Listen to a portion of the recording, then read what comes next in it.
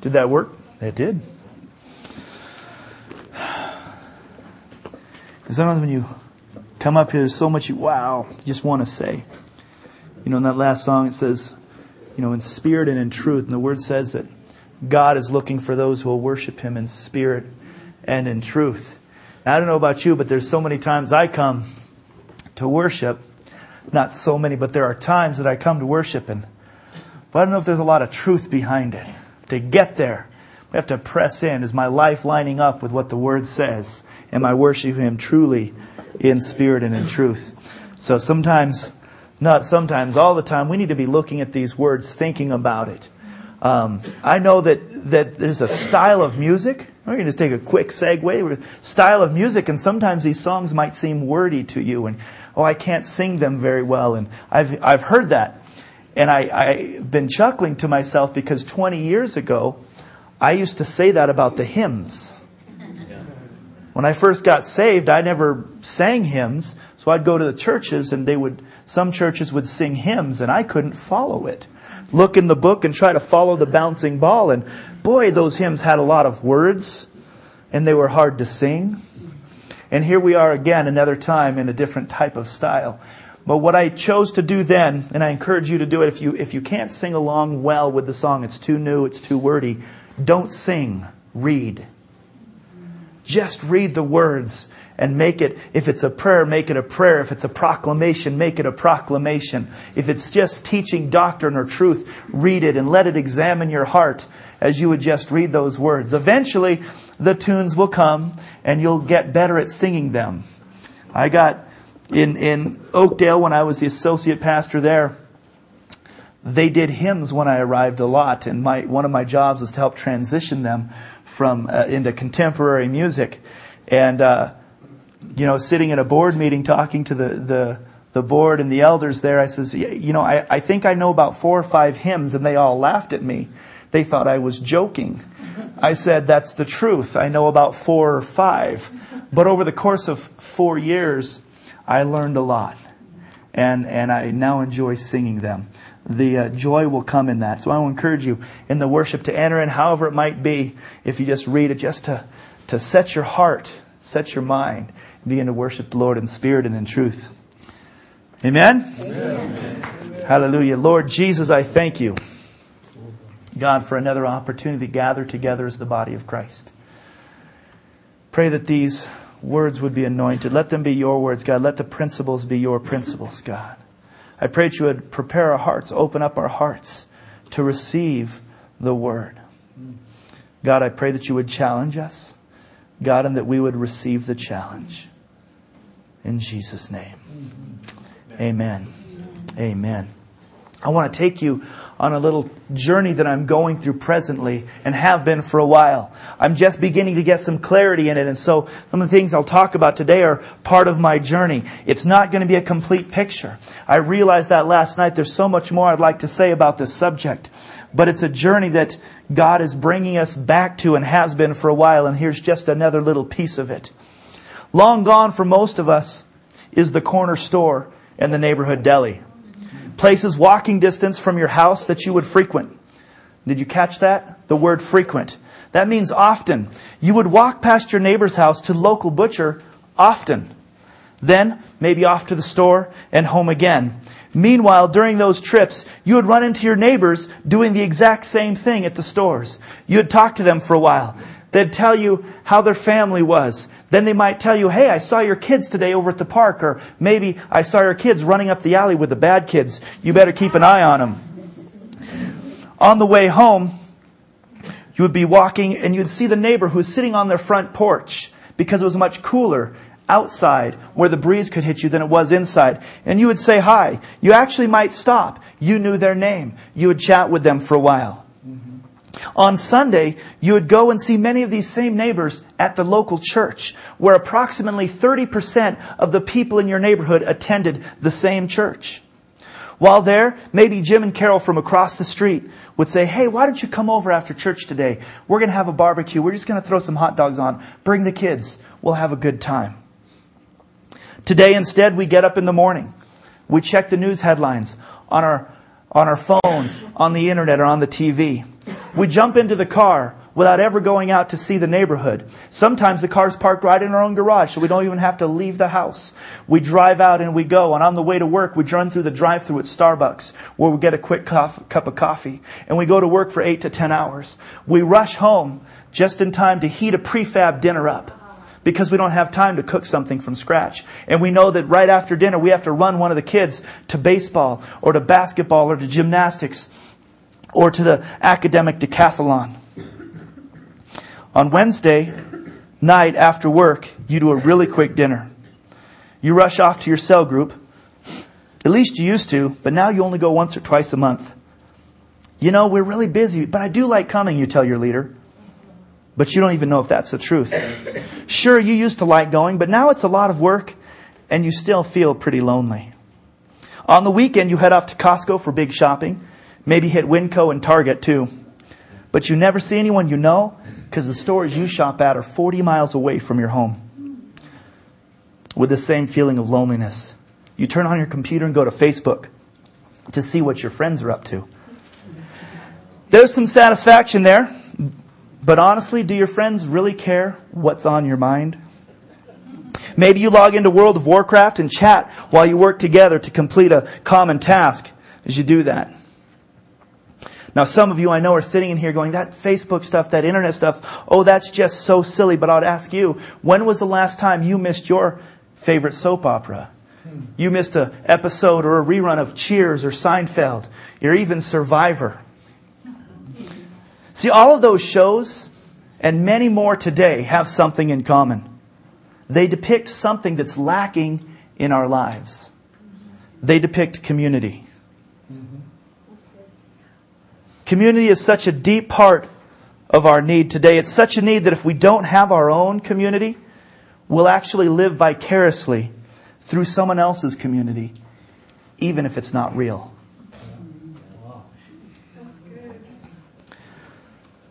One sociologist says that community is simply a group of interacting organisms sharing an environment. Another sociologist says a human community is a set of interactions, human behaviors that have meaning and expectation between its members.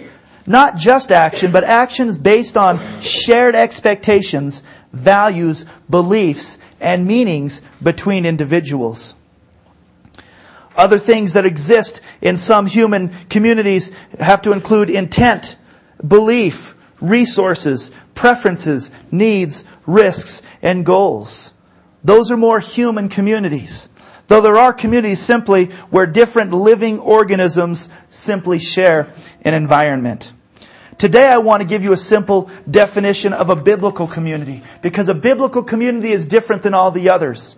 And we could define it in lots of ways, and I'm not saying this is the only way to do it. But this is the way that I want to define it today, so we kind of have a common knowledge and a common goal, a common thing we're building on today. And it is simply this. A biblical community is a connected group of people who share faith in Jesus Christ and a desire to grow spiritually with the common mission of seeing individuals fully developing into followers of Christ. It's wordy, isn't it? I know, it's on the website. A biblical community is a connected group of people who share faith in Jesus Christ and a desire to grow spiritually. That's their commonality, with the common mission of seeing individuals fully developing into followers of Christ. There's a mission. There's a goal that they share. And that others would not just be saved, but that they would be growing and developing into followers of Christ. You know, I didn't use the word developed because I don't ever want to make us think that we actually stop. We just continue to develop. We continue to grow. That's what I wanted to share as a biblical community today. Now, there's a lot of communities that people are a part of in the world. Some are counterfeit.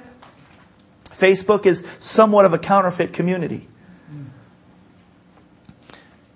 But there's also just communities that lack something. They lack substance. They lack something from making us feel whole. One community is simply the community in which we live. We live in Big Bear. It's a community. Some of you have lived in this community a long time. We use the word often. There's community banks and community markets.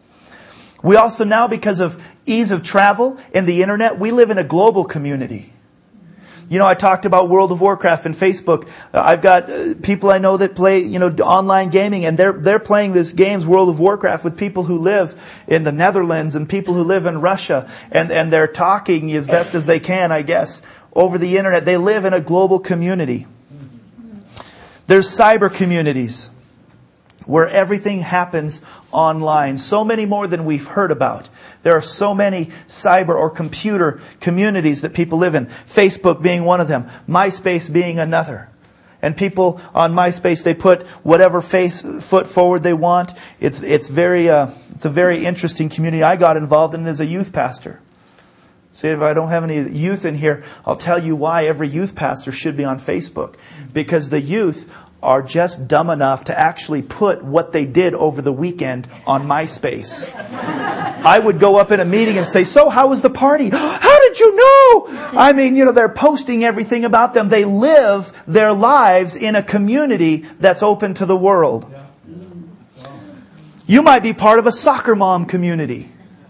The soccer mom community or the soccer dad community, where you drive your kids to the game or to the practice. You get out and you chat with the other parents that are waiting there with their kids. That's a community. There's relationship. You have commonalities of your kids playing sports and maybe winning. It's a real community. You have your work community. You know that that's a community. It goes beyond just punching in. You have relationships on a certain level. It's a community where you work. You may be part of a community of climbers. Maybe you like to rock climb. And if you do something like that, there's a community that's involved in that, or snowboarders. Even quilters. You might be part of a community of quilters. In Oakdale, we had the Quilters Club. They met every Tuesday at the church, and they've been quilting for 60 years. Not the same people. Actually, there's a few had been quilting that long in the same community. But the Quilters group it's a community, and it used to be their grandparents and then their parents. It might have even been going longer than that. And now it's these ladies. Communities oftentimes live before you join it and will be there long after you're gone. A community is not just defined by an individual. It's what makes a whole bunch of people living together. There's a certain life. It has characteristics of life. We have a store here. It's called Community Market. Community Market, everyone used to shop there that lived right around the area. But now we don't, because it's too expensive. It has instead turned from a community market into a convenience store. It's more convenient to shop there than to drive to Stater Brothers or Vaughn's, but you're going to pay for it. In its day, it was the local market for people who lived in Big Bear City who needed groceries. When I was young, I used to walk down to Eminger's. Date yourself. Who remembers Eminger's Market? It's a little store right where Taco Bell is right now. Right on the corner. It was a grocery store. And it was the local market. There was that in the old Safeway.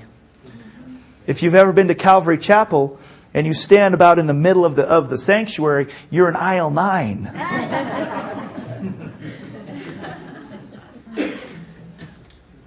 You live in a community. Everybody does. We live in this community. And that's the point. We belong to multiple communities. Out of that list, you might say, yeah, I'm part of that. And you know what? None of those communities are bad in themselves. They're just a community. But of all of our communities that we live in or should live in, which is most beneficial? That's what we need to determine. Which community is the best for us? And once we determine that, which community is the best and most beneficial to us, we need to find out how we can lift that community up and give it preeminence in our life. We have to figure out how to give that community preeminence in our life. I believe that community really began to die around World War II. A lot of sociologists will say the same thing. People used to live mostly in the inner cities, in big areas. After World War II, suburbs began to pop up. And people wanted to get out of the busyness and the bigness, so they would move out and they would build homes that were more separated from other people. Notice the difference between a suburb and the city dwelling. In the city, the homes sit right on the streets. There's not a lot of room. You walk out your door, you don't have much of a yard. The city or the community is your yard. You know your neighbors because you have to. You walk up and down the streets, and all the stores were within walking distance. If you go into a lot of towns, into the city like New York, and go into areas like Flatbush, they're still living very much in community. They're house upon house. But in the 40s, 50s, they began to build houses out in the suburbs. They wanted their privacy. And so they began to build their houses further off the street with big backyards. And then they built 6-foot fences to keep everybody else out and become private. Now, we don't live there. We don't live in the suburbs. Suburbs have their definite own problem of not being able to live in community because of the way they've orchestrated themselves. But we have something even different that's also difficult. It's rural. On your street, you might only have 2 or 3 neighbors that live there anyways. Because it's Big Bear. I was talking about that in our street. We got 2 neighbors that live across the street. Everyone else is weekenders up the street. The house right behind us is weekenders. We don't get to know them. We know a few of our neighbors. We're rural. In this community, though, in the past, you would go to Emminger's or Safeway, and you would see everyone you knew, and they would know you, and you would talk there. There was a different sense of community. Now in this city, that sense of community is it's gone away for the most part. When I moved back here, after 7 years of being away, I love to go shopping. My wife hates when I go shopping.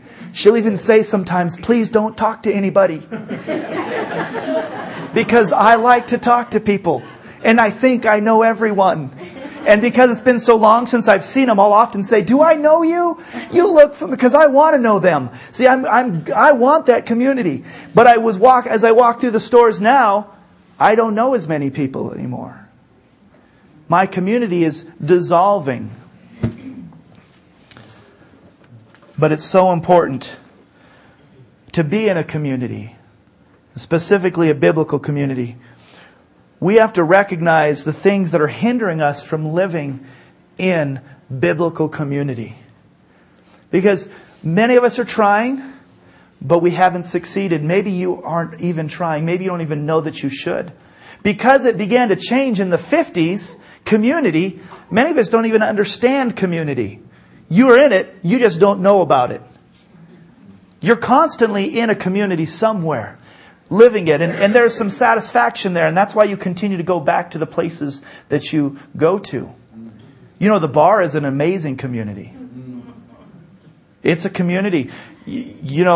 People there, they have common goals. To get drunk. But sometimes the common goal is not even that. The common goal is to see somebody you know and talk. But you talk over the alcohol.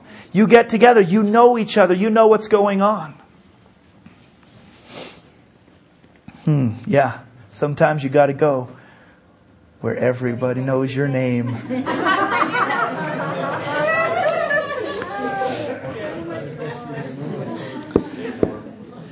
So we've got these, and it's fun. I bring those things up because we watch the shows. Many of us watched one of those shows, and they become part of your life. We have hindrances, though, to entering into a biblical community. A biblical community is built on something greater than simply having kids in soccer. Greater on simply that you went to high school together. I've got over 300 friends on my Facebook. So I'm not opposed to it. And I know all of them. And we have relationship. Most of it's this deep. Many of it is relationship that I had with them over 20 years ago when I was in high school. And we have common memories. And so we'll chat or we'll post something, maybe, that you grew up in Big Bear and then you follow that. That was a fun one. Yeah. I put on there, if you remember listening to Vern on KBBV and KTOT radio, wondering if school was going to be canceled. Yeah. The weather is windy. So, I've got over 300 friends, and I know them in some way or another, but that's a community, but it's lacking for me.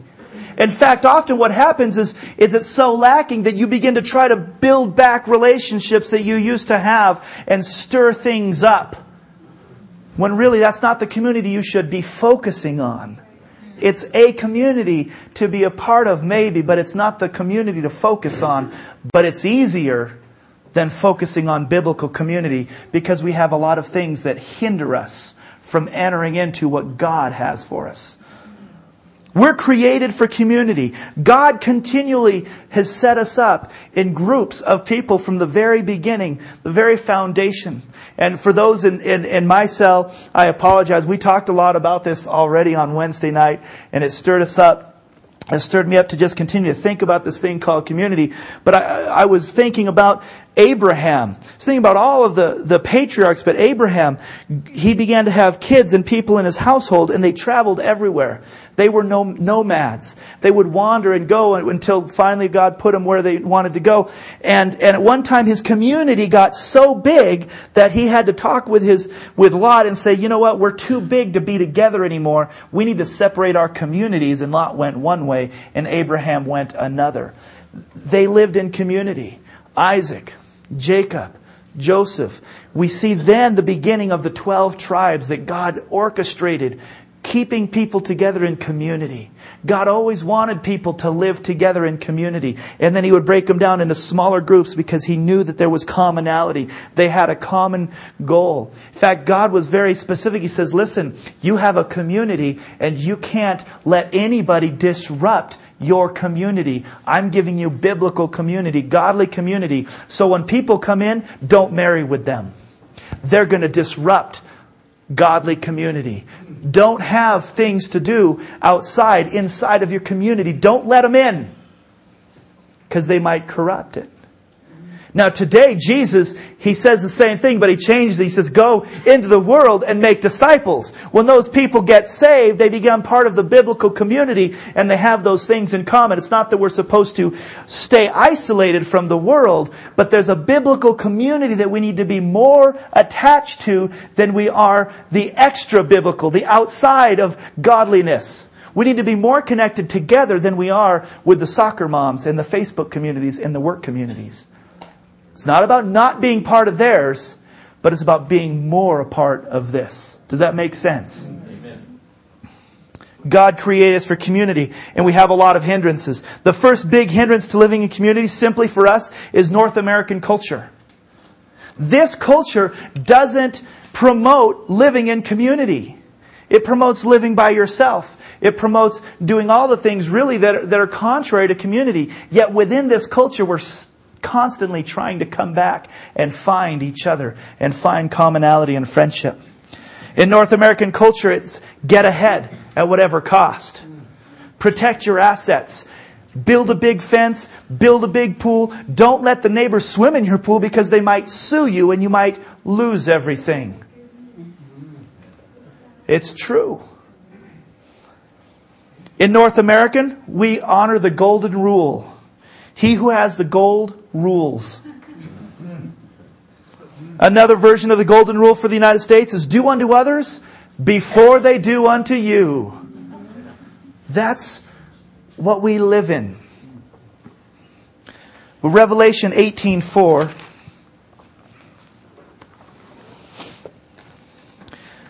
talks about culture. Now, culture in itself isn't bad. There is a lot of things in our culture that are God-ordained, God-blessed. But living in community is not one of them. So to that, when you find something in the culture that is wrong, you need to follow Revelation 18:4 that says, I heard another voice from heaven saying, come out of her, my people, lest you share in her sins and lest you receive of her plagues. Whenever you live in any type of culture, whenever you live, period, you need to continually look at your life, look at the things surrounding you and saying, does this line up with the Word of God? Am I doing things that are okay? Am I doing things that are biblical? Or do I need to come out from her and be separate? Otherwise, share in her sin. Another hindrance to living in community is busyness. Not business, but busyness. We're so busy running to and from that we don't have time for real community.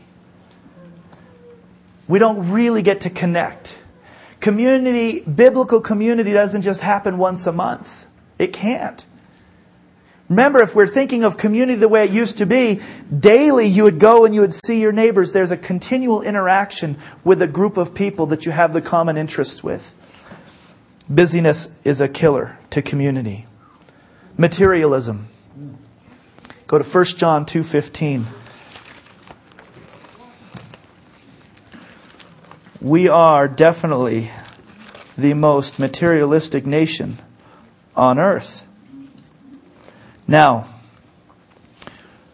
many people use their material goods for the kingdom of God. Praise the Lord for that. Having material things is not wrong. Being materialistic is. 1 John 2:15 says, "Do not love the world or the things in the world. If anyone loves the world, the love of the Father is not in him." Don't love the world. It's okay to have things, but don't let things have you. Right. Materialism keeps us from community because we want so much more. I have to work harder and longer to be able to afford it. And then once I buy it, I want to go play with it. And I don't want you to come because you might ruin it. I actually was invited to go skiing, water skiing with a friend once. And I was excited because I'd never been water skiing. And he took me so that I could drive the boat or hold the flag and never let me get in the water. Now, I don't know if it was because he was materialistic or not. But sometimes we get so trapped up, we almost live like that. We have so much. We forget about those who maybe would enjoy watching the game on our 90-inch TV. If you've got a big TV in there and nobody ever comes to watch it with you, get rid of it. Come on, right? We've got things. Let's use them. Let's let others benefit from those things that we have. Fear. Well, another reason that we don't enter into community is because of fear. We're afraid that people really might begin to get to know us and find out that I'm not as good as I want you to think I am. I don't have it together. And if I enter into community, you're going to find out about me. The truth will slowly come out. We're going to spend enough time together that you might find that occasionally I yell at my kids and don't treat my wife as good as I should. So we're afraid to show our true colors. That's why online communities are the most preferred, because you can be anything you want. Anything you want.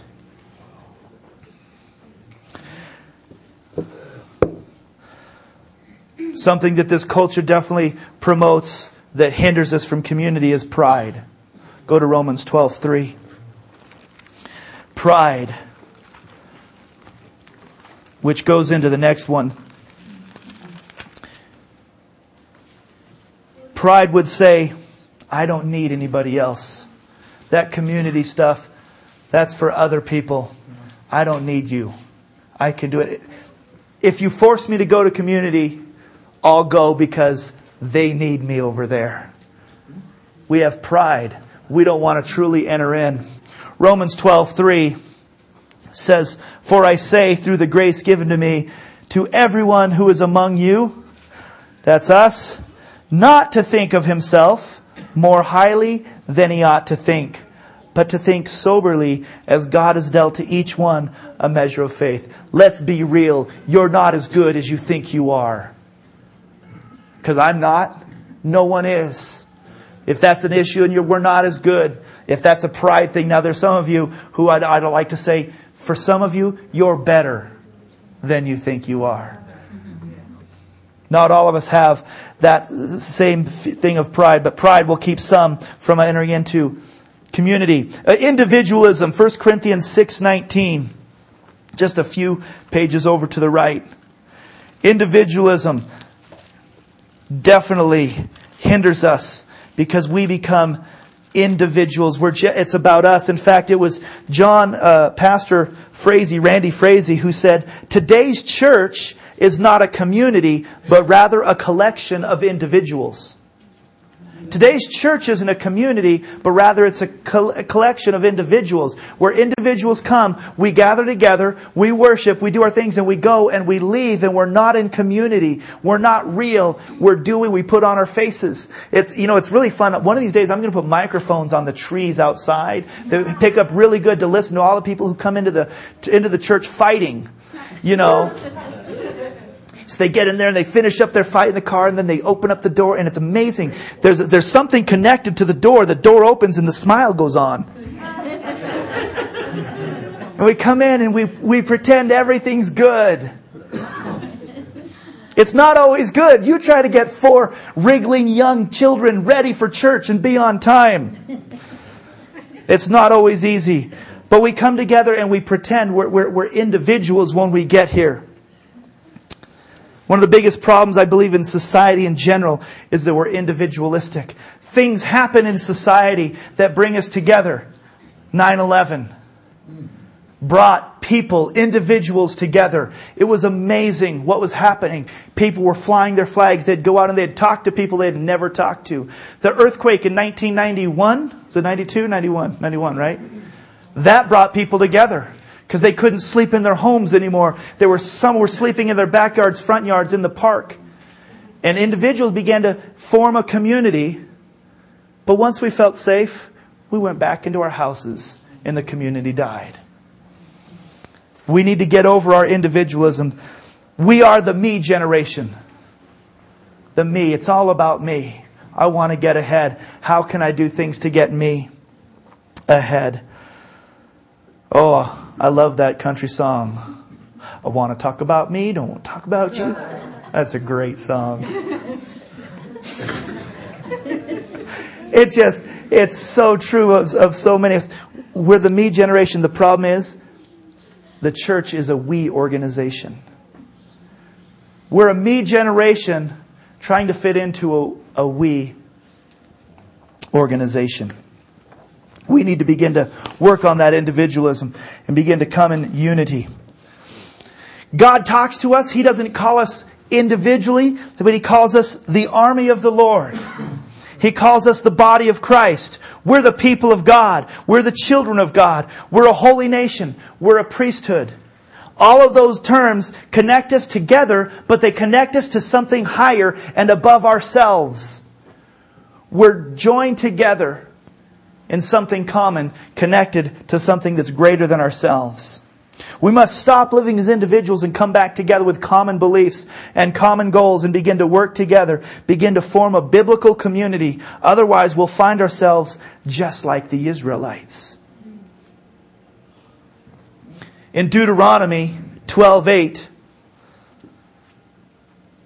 Deuteronomy 12:8 says, "You shall not at all do as we are doing here today.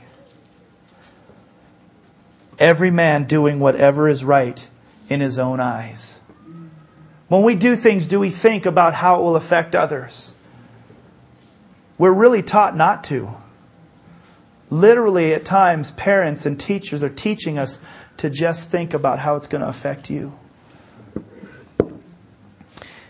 In Judges, which I believe the whole theme of Judges is summed up in 2 verses that are identical, Judges 17:6 and Judges 21:25. In those days, there was no king in Israel. A king was the thing that brought them all together in commonality. It says, in those days, there was no king in Israel. Everyone did that which was right in his own eyes. We don't want to live like that, just judging our actions according to whether it's right in my own eyes. Even in the church today, you hear it spoken out. Oh, that's interesting you believe that. I don't really believe that, but that's good for you. We'll make up our own doctrine within the church.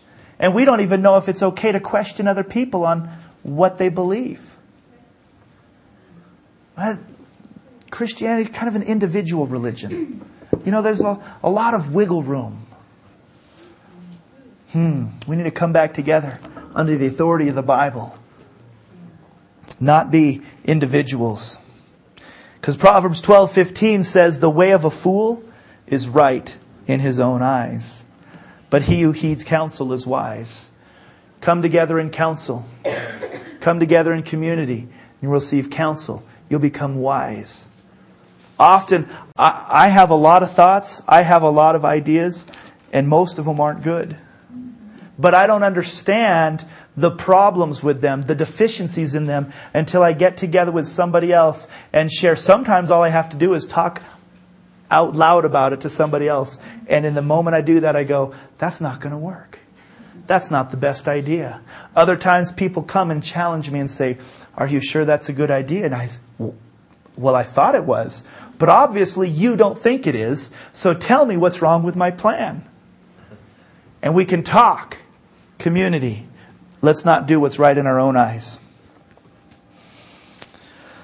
Hallelujah, Lord.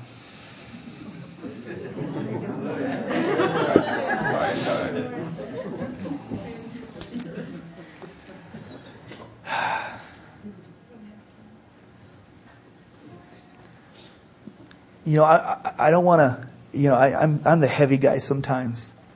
I know some of us we're trying. Some of you are really trying to live in community. And I believe we're kind of living in a social experiment.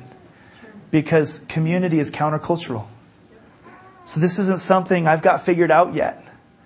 I even had conversations with my wife over these last few days of really, really thinking about this, going, you know, this can alter our lives. Because we've got things that we do, that we spend times, that we press into. If this is a biblical principle that He wants us to embrace, lift up, living in biblical community, then there's a good chance that I have things in my life that are going to need to change.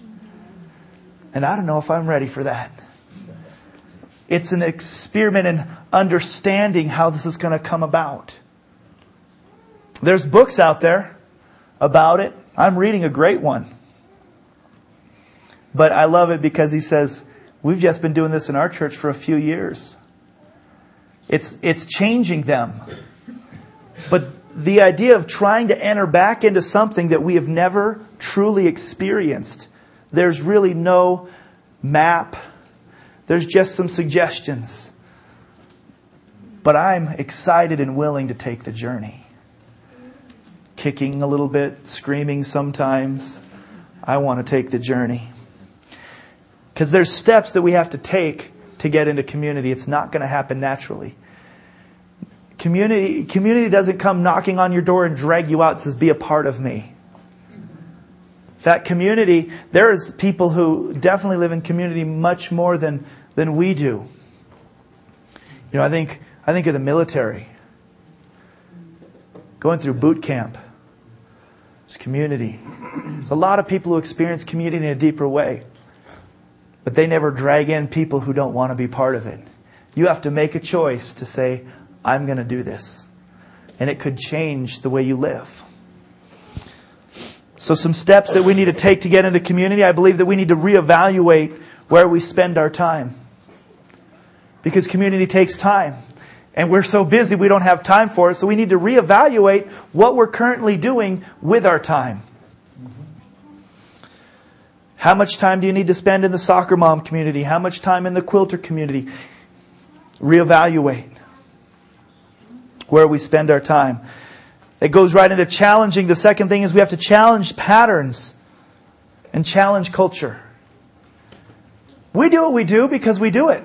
We weren't taught to live this way. We just kind of do it. Ask a fish to describe water.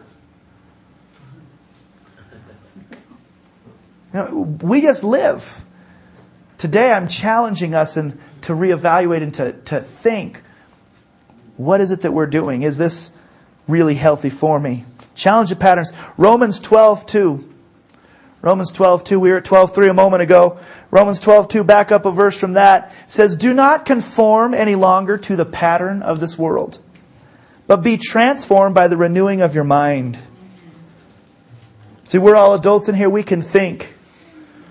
Let our mind renewed. Then you'll be able to test and approve what God's will is, His good, His pleasing, and His perfect will. Let's not conform to just patterns anymore. Let's challenge things. Let's be transformed. Let our minds be renewed. And says, you know what? I don't want to do this same thing. You know, so many people live their life and on their deathbed find that they're so lonely because the pursuits that they took did not ever bring them into community, even with their own family. See, family is a part of the community. So challenge the patterns in culture. Reevaluate where you spend your time. The third one is make little changes. You just might have to make some little changes in certain areas. Exodus 23:30 talks about that. Little by little drive out the nations. Just a little at a time. Make a little change here and a little change there. Otherwise, if you try to change too much at once, you might not succeed. Make little changes in your life to help you get into community. Does your child have to play every sport?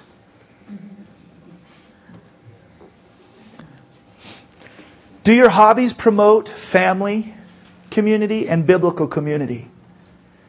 Hobbies are great. A little change might simply be, I'm going to make my hobbies be family hobbies. I'm going to make my hobbies be community hobbies.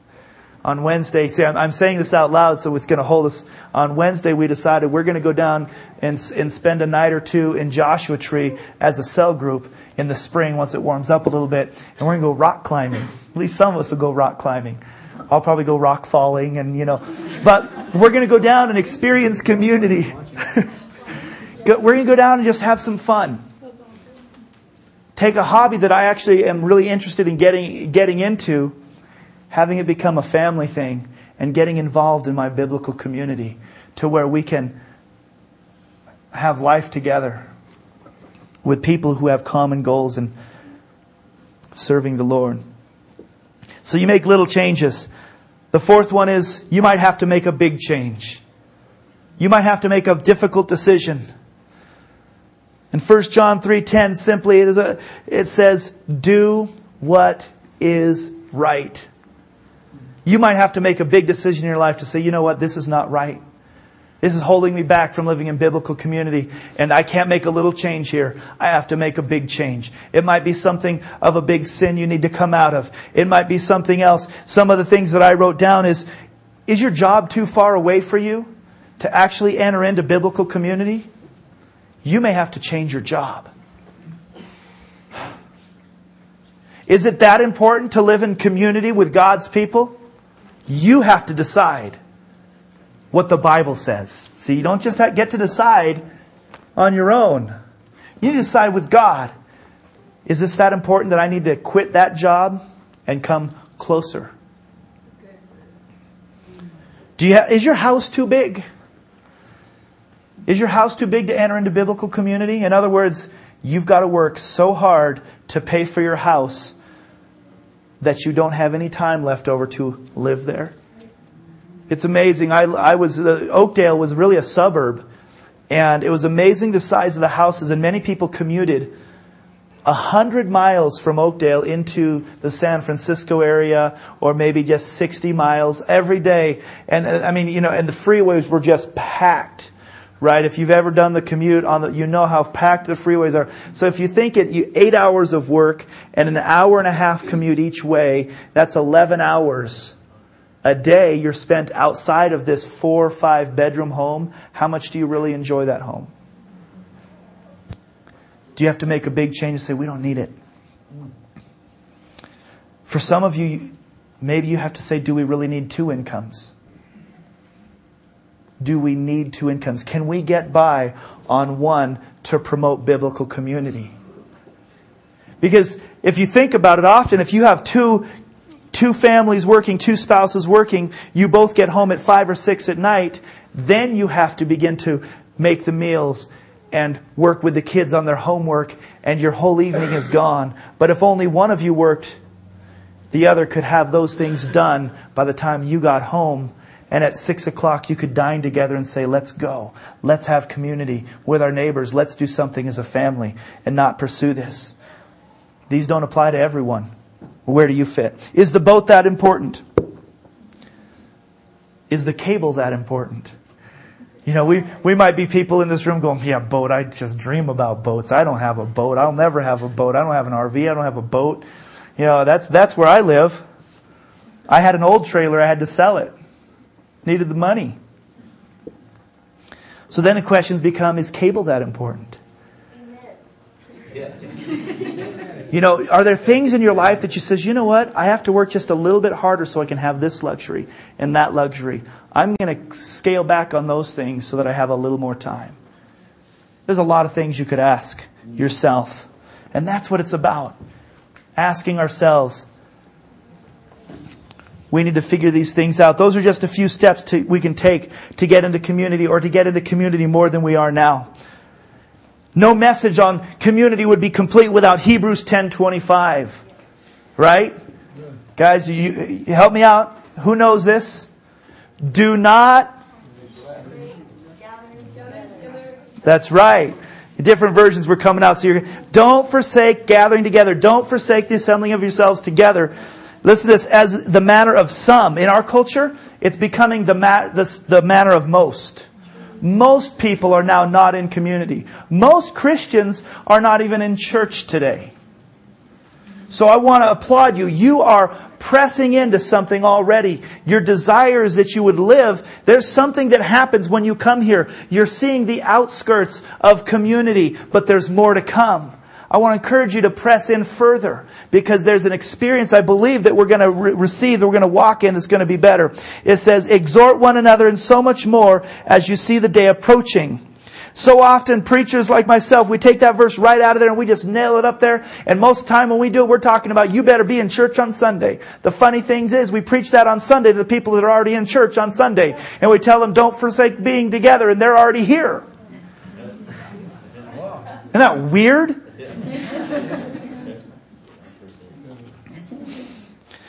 But there's more. See, you have to go back when you read the Bible. Often go back a few verses back to see what's he talking about. Where is this put in the Bible? And during this section of Scripture, the whole point of it is that we don't have to sacrifice any longer. That Jesus made the sacrifice for us. That's what the verses prior to this are talking about. That we don't have to sacrifice. The Israelites don't have to go and sacrifice animals. Jesus was the great sacrifice once for all, it says. And then picking up in verse 19, going back a few verses, because Jesus sacrificed it for us, we don't have to sacrifice.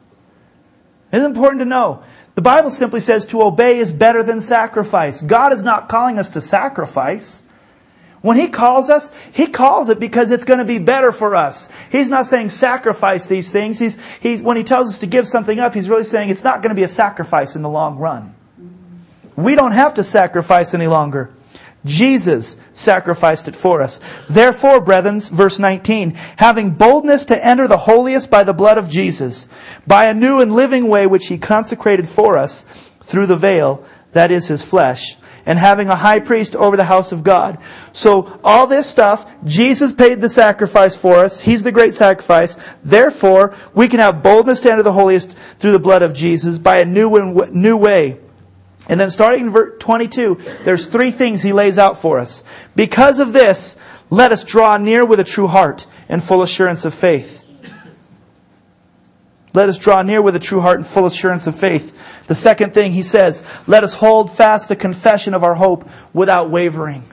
He's calling us to hold fast that confession. Don't waver. Jesus is the way. He is the truth. He is the life. He who promised is faithful, it says in verse 23. And the third thing it says, and let us consider one another in order to stir up love and good works, not forsaking the assembling of ourselves together, as is the manner of some, but exhorting one another, so much more as you see the day approaching.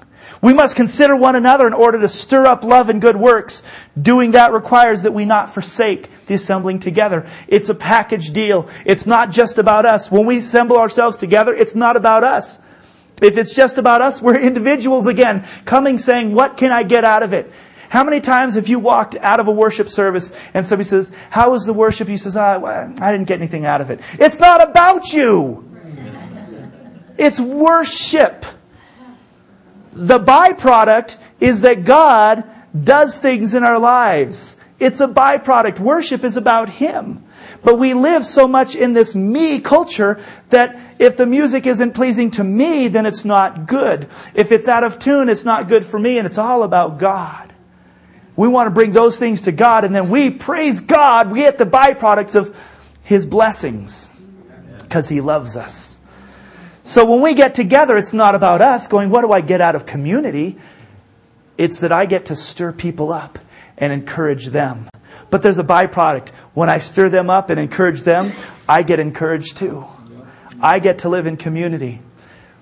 The mandate is that we enter in so that we can help those outside of ourselves.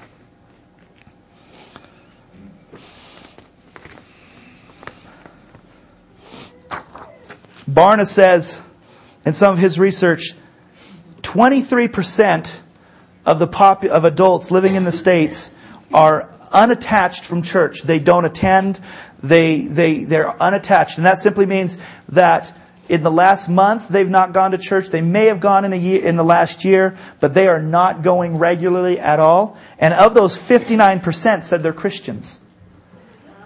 59% of that 23% are Christians, and they're not attending fellowship together. And in those people, they are more likely to feel stressed. They're less likely to be concerned about moral condition of the nation. They're much less likely to believe that they are making a positive difference in the world. They're less optimistic about the future. They're far less likely to believe that the Bible is totally accurate. They're substantially more likely to believe that Satan and the Holy Spirit are only symbolic figures and not real. They are more likely to believe that Jesus Christ sinned while He was on earth. They're much more likely to believe that the holy literature of the major faiths all teach the same principles. They're less likely to believe that a person can be under demonic influence, and they're more likely to describe their socio-political views as mostly liberal. People who are unattached, not meeting together, not even at the outskirts of community, they're stressed out. Their lives are not as good as ours. There's benefits that come when you begin to get into community.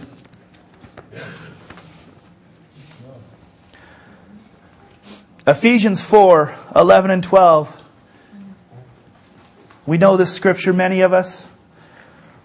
For it is God that has given some to be apostles, prophets, evangelists, pastors, and teachers.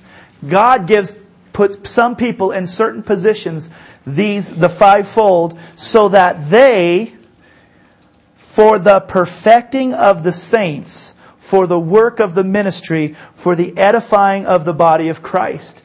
God's put in me the gift and calling and office of pastor for one reason, so that I can help you be perfected. Not be perfect. The word perfect there simply means whole and complete. It's my job to come in here and kick you around a little bit and stir you up and help you to become complete. If I don't do that, I am not meeting what God called me to do. And that's to help you to get whole. Now, I love this next part, so that the work of the ministry can be done. People think this is the ministry. There's so much more ministry than this. There's so much ministry that you know of in your life that needs to be done. And our job is to help you accomplish that. It's to build you up. Then this next part is so important. It says, for the edifying of the body of Christ. The lights came on yesterday because I looked this up in the Greek. For those who were here last week, what is the word for household in the Greek? Oikos, right? Oikos. Oikos is the Greek word for household, or they would use it for family units or even small community. In the Greek, it says that we're there to perfect the saints for the work of ministry, for the edifying. Edifying is oikodomain or oikodomeo. Edifying means building together a household. We say edify. Our job is to build together a household. It's not just edifying one thing that goes up. It's edifying, building together into household, into community, the body of Christ. Wow. That's what we need to do. Because by yourself, you're not very edified. You can't do it on your own. Who's tried? I don't care how many sermons you listen to, you can't do it by yourself. You need other people. So we need to build together the body of Christ. I don't believe that we're fully living in what God has for us, because He has so much more. One area that I believe for years that we've lacked, but we've danced around it, is this thing that we're calling community.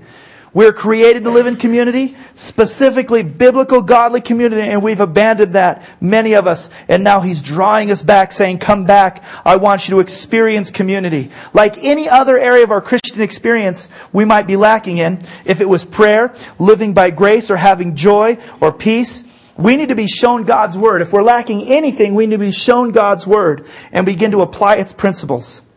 We need to repent. Remember, repent means to change your thinking about the way you used to think and agree with what God says. And when you do that, your actions will change. It's not just changing actions, it's changing your thinking. Be transformed by the renewing of your mind, the Word says. We need to agree with God and make the changes that's going to reflect how we believe we should live. Change our mind and begin to make those changes that will reflect what we believe we should live. So the question for you is, does God want you to grow through biblical community? Does God want those around you to grow through biblical community? So then the last question is this. What, with God's help and by His grace, will we do to help make that a reality? What will we do by God's grace and with God's help? What will we do to help make that a reality? Let's pray. God, I thank You that You have drawn us to Yourself. And You draw us into community continually.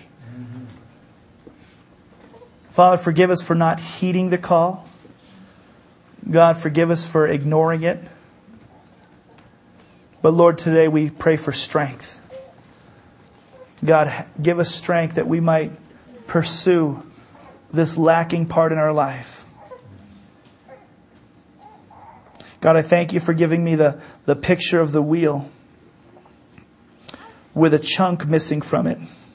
It still rolls, but every time it gets to the missing chunk, it slows itself down, never reaching the momentum that You desire. God, help us to be perfect, complete, not lacking anything. Draw us deeper into biblical community. God, we don't even understand exactly what that's going to look like. But help us begin to press in to those believers around us, having common goals of serving and growing in You and helping others be perfected and grown into Christ followers. God, we desire to live fully for You. Show us the things that need to change. Give us Your grace and Your strength to act upon those. In Jesus' name. Amen. Amen. Before we turn the recording off, that if you're on our website, you find the pull-down menu for lighthouses, and click on that little article that says, "What is a lighthouse?" You can find some additional information there that will support what you've heard this morning. And for those that are listening online, that'd be something for you to click on right about now when you come to the end of the message. Okay? I just want to get that on the recording. Thank you. Amen. Amen. Lighthouse leaders, don't leave. Yeah, lighthouse keepers, we're having lunch. Supplied by your coaches today, your watchmen. And so stick around.